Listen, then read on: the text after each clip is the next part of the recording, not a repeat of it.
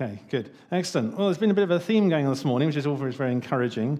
So we start with a rocky road, cobbled street, a cobbled street. And some of you may be feeling you're sort of going down there, holding on, not knowing if you can keep going. And then through our worship, we've been remembering that we have a good God. And we've been encouraged to be lifting him up and putting him at the center of our thoughts and our view, and think of what he's done for us, what he's going to do for us. And as Keith brought that passage as well, it's reminding us that in the light of all of that which we're going through at the moment, which is difficult, we can come to see as just light and momentary affliction.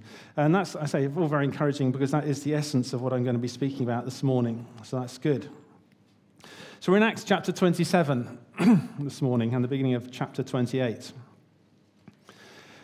And this is basically just a story. It's an account of a sea voyage. It's a story with a lot of the classical elements of a good tale. So it describes a journey that starts calmly enough, but which quickly goes off course. It's a tale of peril and hardship and adventure. There's lots of drama in this story. They escape death and reach safety, only to be plunged back into mortal danger again.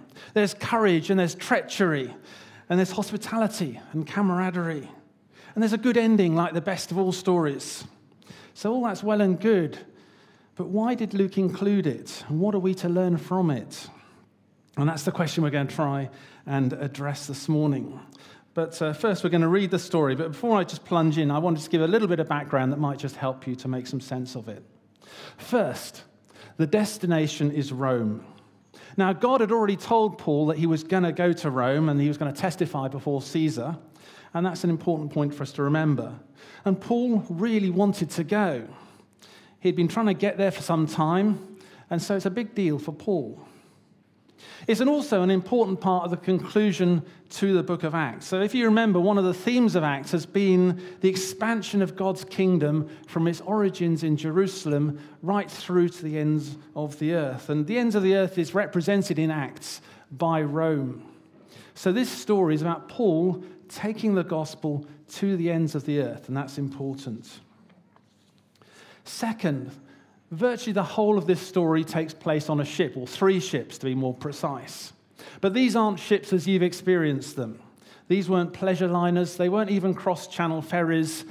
These were small, cramped wooden ships. They'd been dirty, smelly, uncomfortable. There'd been bad food, no beds, no showers.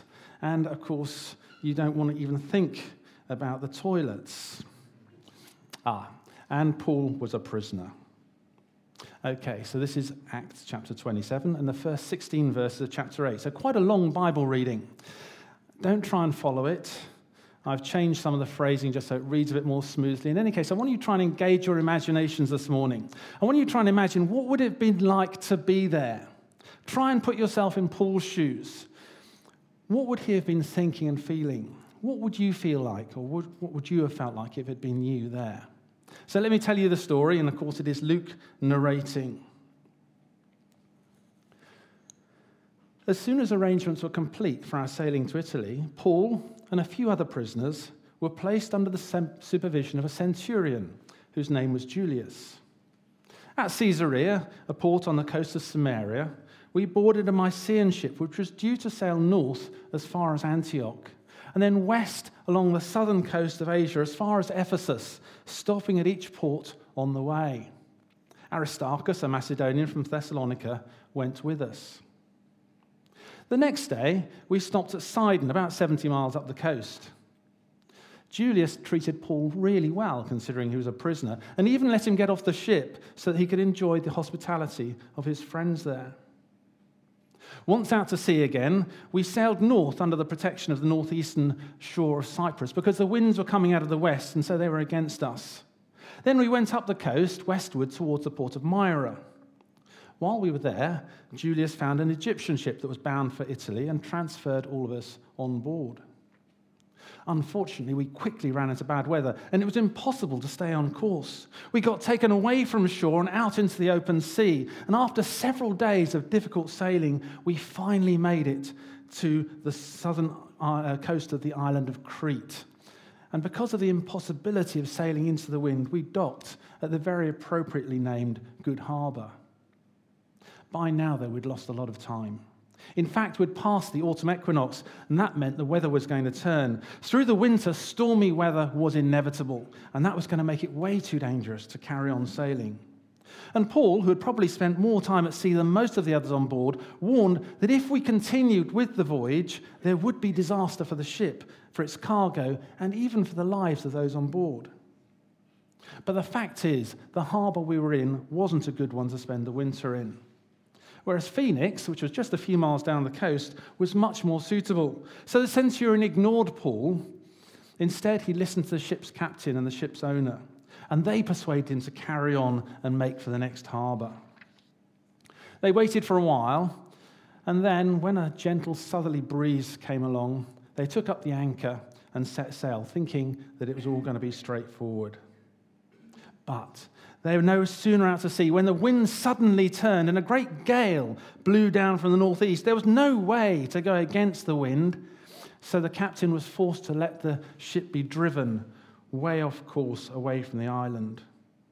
We soon came under the lee of a small island called Clauda, and while we were there, we managed to get the lifeboat on board and to get some ropes under the hull so that we could strengthen it.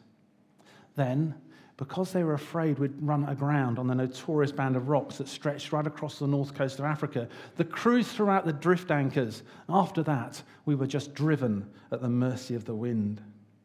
We were being violently tossed around by the storm, so the next day they started to throw the cargo overboard. Then, on the third day, the sailors took the even more drastic step of throwing the tackle and provisions overboard too, to make the ship even lighter. For many days, we didn't see either sun or stars, so we didn't know where we were. The wind and the waves battered us relentlessly, and virtually everyone on board gave up any hope of rescue. Their appetite for food was long gone. They had even lost the will to live. But Paul wasn't one who had lost hope. And now, presumably raising his voice above the wind, again he spoke to everyone on board. "Friends," he said, "you really should have listened to me back in Crete. We could have avoided all this loss and injury. But I want you to listen to me now and to be encouraged. Because although we will lose the ship, no one will drown. Last night, an angel of God came to me, the God to whom I belong and the God who I worship. And he said that I was not to be afraid because I must stand before Caesar. And because of this, I would be kept safe. But not only that, but all who sail with me would also be kept safe. So be encouraged, because I have absolute confidence in God. It will be just as he has said. But we will run aground on an island somewhere." Sometime after he said this, actually 14 days later, 14 days and nights of being driven across the Adriatic Sea, at about midnight, the sailors sensed that we were approaching land. So they put down the measuring ropes and measured a depth of 120 feet. Shortly after that, they measured again, and this time it was just 90 feet. We were clearly moving to land quite quickly because they were afraid we were going to run aground. So the sailors threw out 4 anchors and prayed for day to come. Some of them hatched a plan to try and escape. They pretended that they needed to lower the lifeboat into the water so they could attach the anchors to the front of the ship. Their plan was to try and use the lifeboat to get ashore. But Paul saw what they were doing and told the centurion and his soldiers that if the sailors didn't stay with the ship, then everyone would go down with the ship. This time they did listen to him, and they cut the lines on the lifeboat and let it drift away. Just before dawn on the next day, Paul again called everyone together and encouraged them to eat. He said, "This is the 14th day we've gone without food. Obviously, none of us have felt like eating. But I urge you to eat something now, because you're going to need all your strength today. And we're going to come out of this unharmed." After he'd said this, he broke the bread and gave thanks to God, passed it around, and all 276 of us ate a good meal. What was left after we'd eaten was thrown overboard to make the ship a bit lighter. Day came, and we saw land. No one recognized where it was, but they did notice a bay that appeared to be a decent beach, so they decided to try and run the ship aground on it. They cut the anchors, let the rudder go free, then raised the small sail and let the wind take us towards the beach. But we didn't make it. While we were still quite a long way out, we hit a reef and the ship began to break up. As if this wasn't bad enough, the soldiers wanted to kill the prisoners so they couldn't escape. And normally, if the prisoners escaped, it's the soldiers who would end up being executed. But fortunately for the prisoners, Julius really wanted to save Paul, so he stopped them. He gave orders for everyone that could swim just to jump in and go for it, and everyone else, he told them, find something you can hold on to that'll float, then jump into the sea with it. And that's what we all did, and every single person made it to the shore alive. We found that we'd arrived on the small island of Malta, about 50 miles south of Sicily. The people there were really friendly to us. It was a cold and windy day, and obviously we were completely soaked. So they built us a huge bonfire and gathered us around it. Paul was helping to gather sticks, and when he'd got a bundle, he put them on the fire. And when he did, a venomous snake, driven out by the heat, bit onto his hand and held on. When they saw the snake hanging on like that, they concluded that Paul must be a murderer and that justice wasn't going to let him escape. But nothing happened. Paul just shook the snake off into the fire, and they kept watching, expecting that he would soon drop dead. But after a while, it became clear that wasn't going to happen. So then they changed their mind and decided, actually, Paul must be a god. Not the first time that had happened. Well, the head man of that part of the island was a man called Publius, and he took us into his home as guests. He dried us out, put us up in really fine style for the next few days.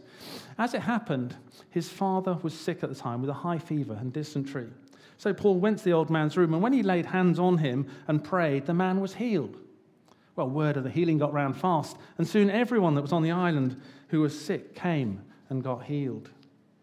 So we spent a wonderful 3 months in Malta. They treated us like royalty. They took care of all our needs and gave us everything we needed for the rest of the journey. Finally, spring came and it was time to go. An Egyptian ship that had wintered there in the harbour was getting ready to leave for Italy, and we got on board. The ship had twin gods for its figurehead, sometimes known as the Heavenly Twins. We stopped at Syracuse for 3 days and then went up the coast to Rhegium. 2 days later, with the winds out of the south, we sailed into the Bay of Naples. We found Christian friends there and stayed with them for a week. Then, at long last, we were on the final stretch of the journey. Friends in Rome had heard we were on the way and came out to meet us. One group got as far as Appian Court. Another group met us at 3 taverns, all emotion-packed meetings, as you can well imagine. Paul, brimming with praise, led us in prayers of thanksgiving. When we actually entered Rome, they let Paul live in his own private quarters with a soldier who had been assigned to guard him. Paul had arrived safely in Rome. So quite a long and detailed account. Why did Luke, under the inspiration of the Holy Spirit, include it? Well, I'm going to suggest 3 things this morning that we can learn, but I'm sure there are many others. Let me just get a drink of water before I go into that.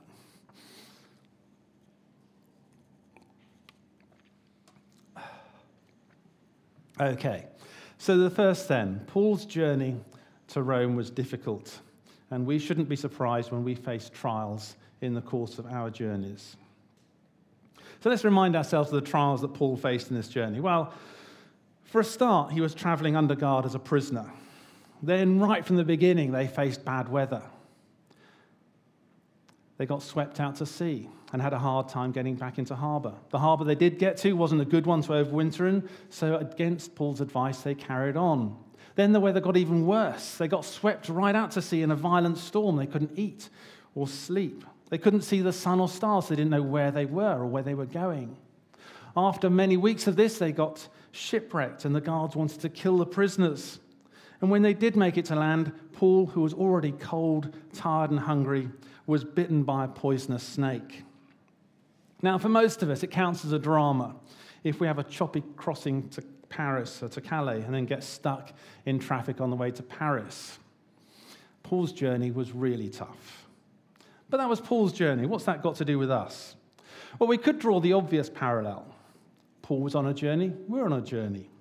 Paul faced trials and difficulties, and we'll face trials and difficulties. But we have to be careful with that kind of thing, because not all or even most of the events that are narrated in the Bible can be treated like this. Just because something happened to Paul doesn't mean that that's going to happen to us. But I believe in this case we can draw a parallel, partly because the parallels are quite close. Paul was a servant of Jesus, as we are. Paul had been commissioned to take the gospel to the ends of the earth, the very same commission that we've been given. And all this happened as Paul obeyed the command to go. So if Paul faced trials in the course of his obedience to following the commission that we've been given, why would we have a right to expect that it should be different for us? But the other reason I think we can apply this passage to ourselves is that Paul's experience so closely matches what we have been told to expect. See, I think that Luke is using Paul's actual experience as he took the gospel to the ends of the earth as a metaphor for what we can expect as we do the same. In this, Luke is just simply illustrating graphically what the rest of the New Testament teaches. We could start with Jesus himself. He said that in this world we would face tribulation, that we would be persecuted. James tells us to consider it pure joy, my brothers and sisters, whenever you face trials of many kinds. Peter says, in all this you greatly rejoice, though now for a little while you may have had to suffer grief in all kinds of trial.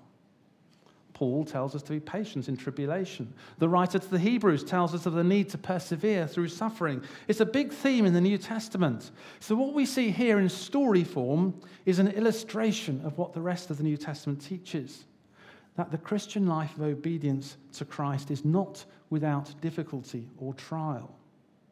Now, clearly our trials are not going to be the same as Paul's, either in type or in magnitude. Most of us won't be lost at sea or shipwrecked, bitten by snakes, or hopefully taken prisoner. But the strong likelihood is that we will face trials of some kinds. Some of these will simply be because we live in a fallen world and share in its suffering. So this might be sickness or being ill-treated by others or injustice or bereavement. But it may well include trials that are a direct consequence of our obedience to Jesus. In fact, Jesus was more direct. He said that our obedience would cause us to suffer. And that's a hard word. It's not one that I really like to dwell on. I don't want to suffer. And you know, the Bible never glorifies suffering and doesn't tell us to seek after it. But you see, my worry for myself is that my expectation and my desire is that I won't suffer. My preferred vision of the future is of a comfortable retirement with my lovely wife. Maybe the children coming to visit, perhaps some nice holidays. And these aren't bad things to hope for, but they aren't easy to square with Jesus' warning that if they persecuted me, they will persecute you. Paul's assertion that all who seek to live godly lives will face difficulties. Now, I say these are hard words, and I don't say them because I want to bring fear or guilt. But let me just list a few of the reasons why it's important for us to be reminded of them. First, well, it's just simply because it's here in the Word. Paul tells us that all Scripture is God-breathed and is useful for instruction. So we, or in this instance, me, who is tasked with teaching you, can't simply gloss over it because it's not what we want to hear. Second, we need to be warned and prepared. It would be quite wrong if we allowed the impression that the Christian life is an easy one, that once we become a Christian, all our problems somehow disappear, because that's not what the Bible teaches. And we don't want to be caught off guard when it happens. If that's our expectation, then when trouble does come, we'll have all sorts of questions at a time when we're not well equipped to deal with them. Thirdly, we live in benign circumstances here in the UK. There is no organised or state-led hostility to us as Christians. But this is an exceptional situation. Throughout history, Christians have been persecuted, and even today, across much of the world, they still are. We need to be aware of that and to remember them. There's a group here in the church that regularly pray for the persecuted church, and there may be other ways too that we can stand with them and encourage them. Fourthly, I want to encourage us to make most of our current freedom and not to expect it as a right, or to expect that it will necessarily continue as it is now. As I said, my concern for myself is I've come to expect that life will, for the most part, be comfortable. And that's a dangerous expectation because it causes me to avoid courses of actions that might threaten that state of affairs. So I need to challenge that expectation in myself. And maybe some of you similarly need to be challenged. And what I want to do this morning is just to introduce a bit of grit into our shoes, so to speak. I want to raise a question in our mind and hopefully give us some cause to think and reevaluate some of our assumptions. And that's all I want to say directly on that subject just now. I know it's not an easy subject to be reminded of. And taken on its own, it could be quite depressing. But it isn't the whole story. So I want to move on to another part of the story. This is the second point then I want us to note. And that's throughout all of this, Paul was victorious. If we go back to Luke's account of Paul's journey, we've seen that it was very full of quite severe trials and difficulties. But how does Luke depict Paul through it all? Do we see any evidence that Paul was crushed by his experience or even mildly disheartened? Did he question what was going on or question or wonder how this could be part of God's plan? Did he reconsider his belief in God's goodness or sovereignty or power? And of course, the answer is no to all of the above. In fact, what we see is completely the opposite. Every time we see Paul mentioned in this passage, we see a man who is completely in control. A man who was completely unfazed by all that was going on. This is a man who was encouraging the others. A man who, despite being a prisoner, was advising the captain. He showed leadership and strength throughout. He heard from God. He healed the sick. He preached the gospel. This wasn't a man who was captive to his circumstances. This was a man who lived victoriously through them all. And that should be an encouragement to us. Because the reason that Paul was able to do this wasn't that he was superhuman.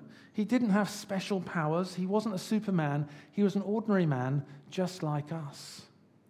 But he was a man who knew his God. And the God who Paul knew and worshipped is the same God that we come to today. God hasn't changed. So when trials come in our lives, we can overcome for the same reason that Paul could. I want to suggest that the key verses in this passage are verses 23 to 25.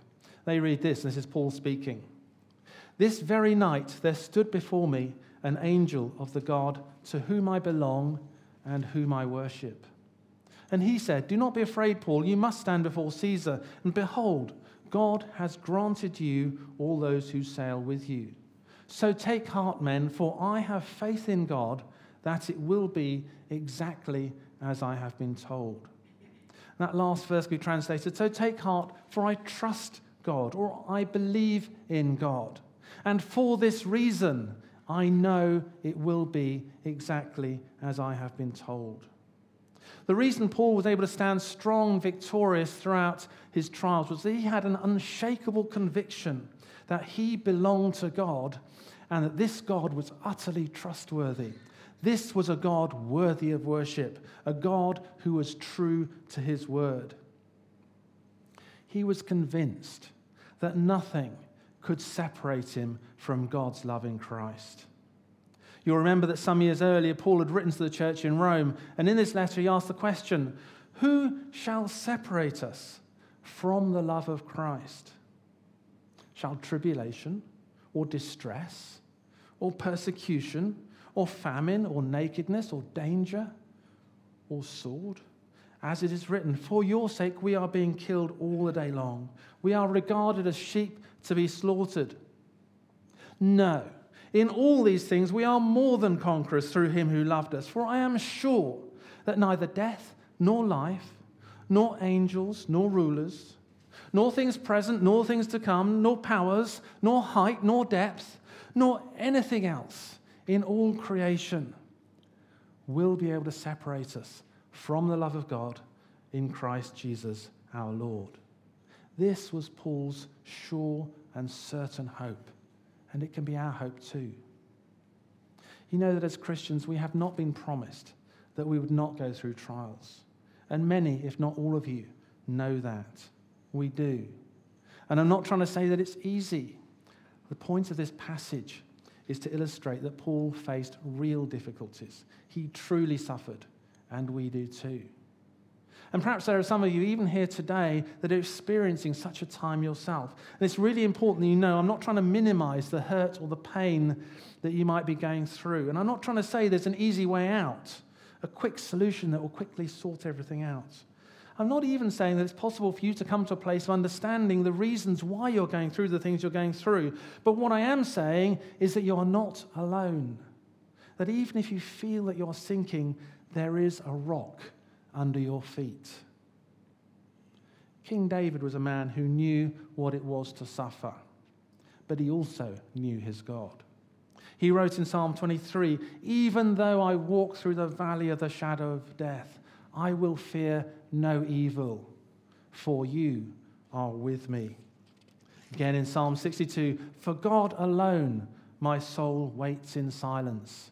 From him comes my salvation. He alone is my rock and my salvation, my fortress. I shall not be greatly shaken." This is God's promise. Not that he will take us out of our trials, not that it's wrong to ask, even Jesus did that. But if we do have to go through them, his promise is that he will never leave us or forsake us. His love to us is unchanging, and his promises to us are true. Now you might say, that's all very well for you to say, but I don't feel it. How can I know that is true? And God's people have been asking that same question for thousands of years. And God's answer is almost invariably the same. Look back, he says, and remember what I have done. I have always been faithful. I have always kept my promises. I have always been consistent in my love. And it may be there are things in your own life you can look back to and remember, times when you've known God's love and goodness. But even if you can't bring any of those things back to mind, we can always go back to what God has done in history. We can always remember God's supreme demonstration of his perfect love to us. And when Paul writes of his conviction that nothing can separate us from God's love, he's doing just this. This is the ground of his hope. Let me read a few more verses from Romans chapter 8. So Paul asks in verse 31, "If God is for us, who can be against us? He who did not spare his own son, but gave him up for us all, how will he not also, with him, graciously give us all things?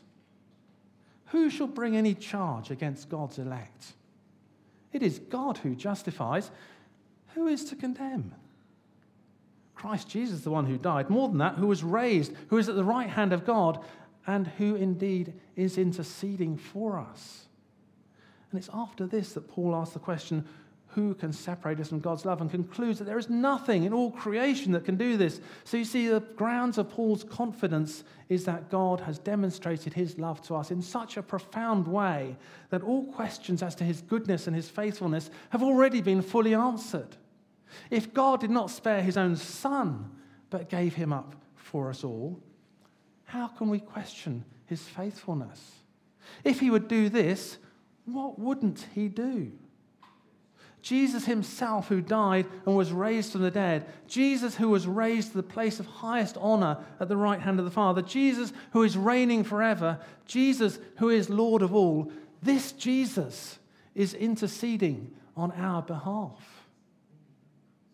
We were foreknown by God, chosen by him, called, justified, and glorified. We've been made sons and daughters of the living God. No wonder that Paul could say, we know that for those who love God, all things work together for good. How could it be any other way? Because our God is good, and he's demonstrated that in the most powerful way imaginable. So in the middle of the storm, after many days of not knowing whether they would live to see another day, after many days of not eating, of not seeing the sun or the stars, when many on the ship had given up hope of life, after all this, Paul was able to stand in front of all the people on the ship and say that an angel had come from the God he worshipped, and he had absolute confidence that the word this God gave was true. And we need to do the same.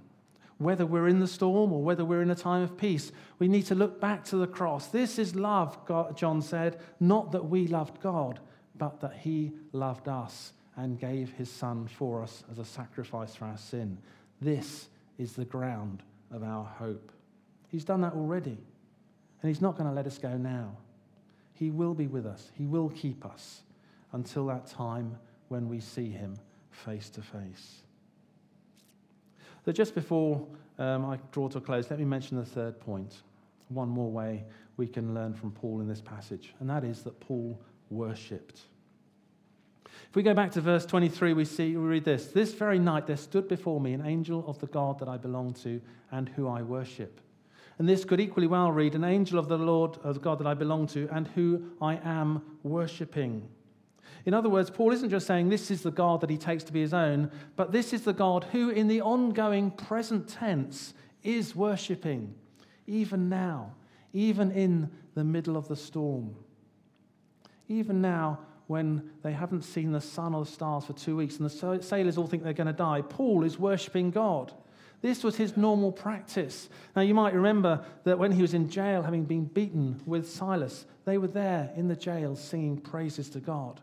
And throughout his letters, Paul continually writes exhortations for us to rejoice in all circumstances, to continually give thanks to God. Now, I'm not going to dig into this much. I just want to make a couple of brief comments. Firstly, he's not saying to give thanks for the trials, but to give thanks to God. Because he is good all of the time. He has been and is being and will be good. What he has in store for you will far outweigh what Paul referred to in Corinthians and Keith reminded us of as light and momentary afflictions. As we praise God, we lift our eyes up above what is happening and we remember who God is. We remember his great and his unfailing love to us. We remember what our future is in him. And all this helps us gain a better perspective on where we are now. And I think there's more to it than that. As we praise and worship God, things happen in the spiritual realm. As we draw near to God, he draws near to us. As we worship, Satan trembles and flees. There's a power in worship. And perhaps because of that, it's not always easy. But I want to suggest that we need to learn to turn more quickly to worship, especially when times are hard. Paul did, and we can learn from him.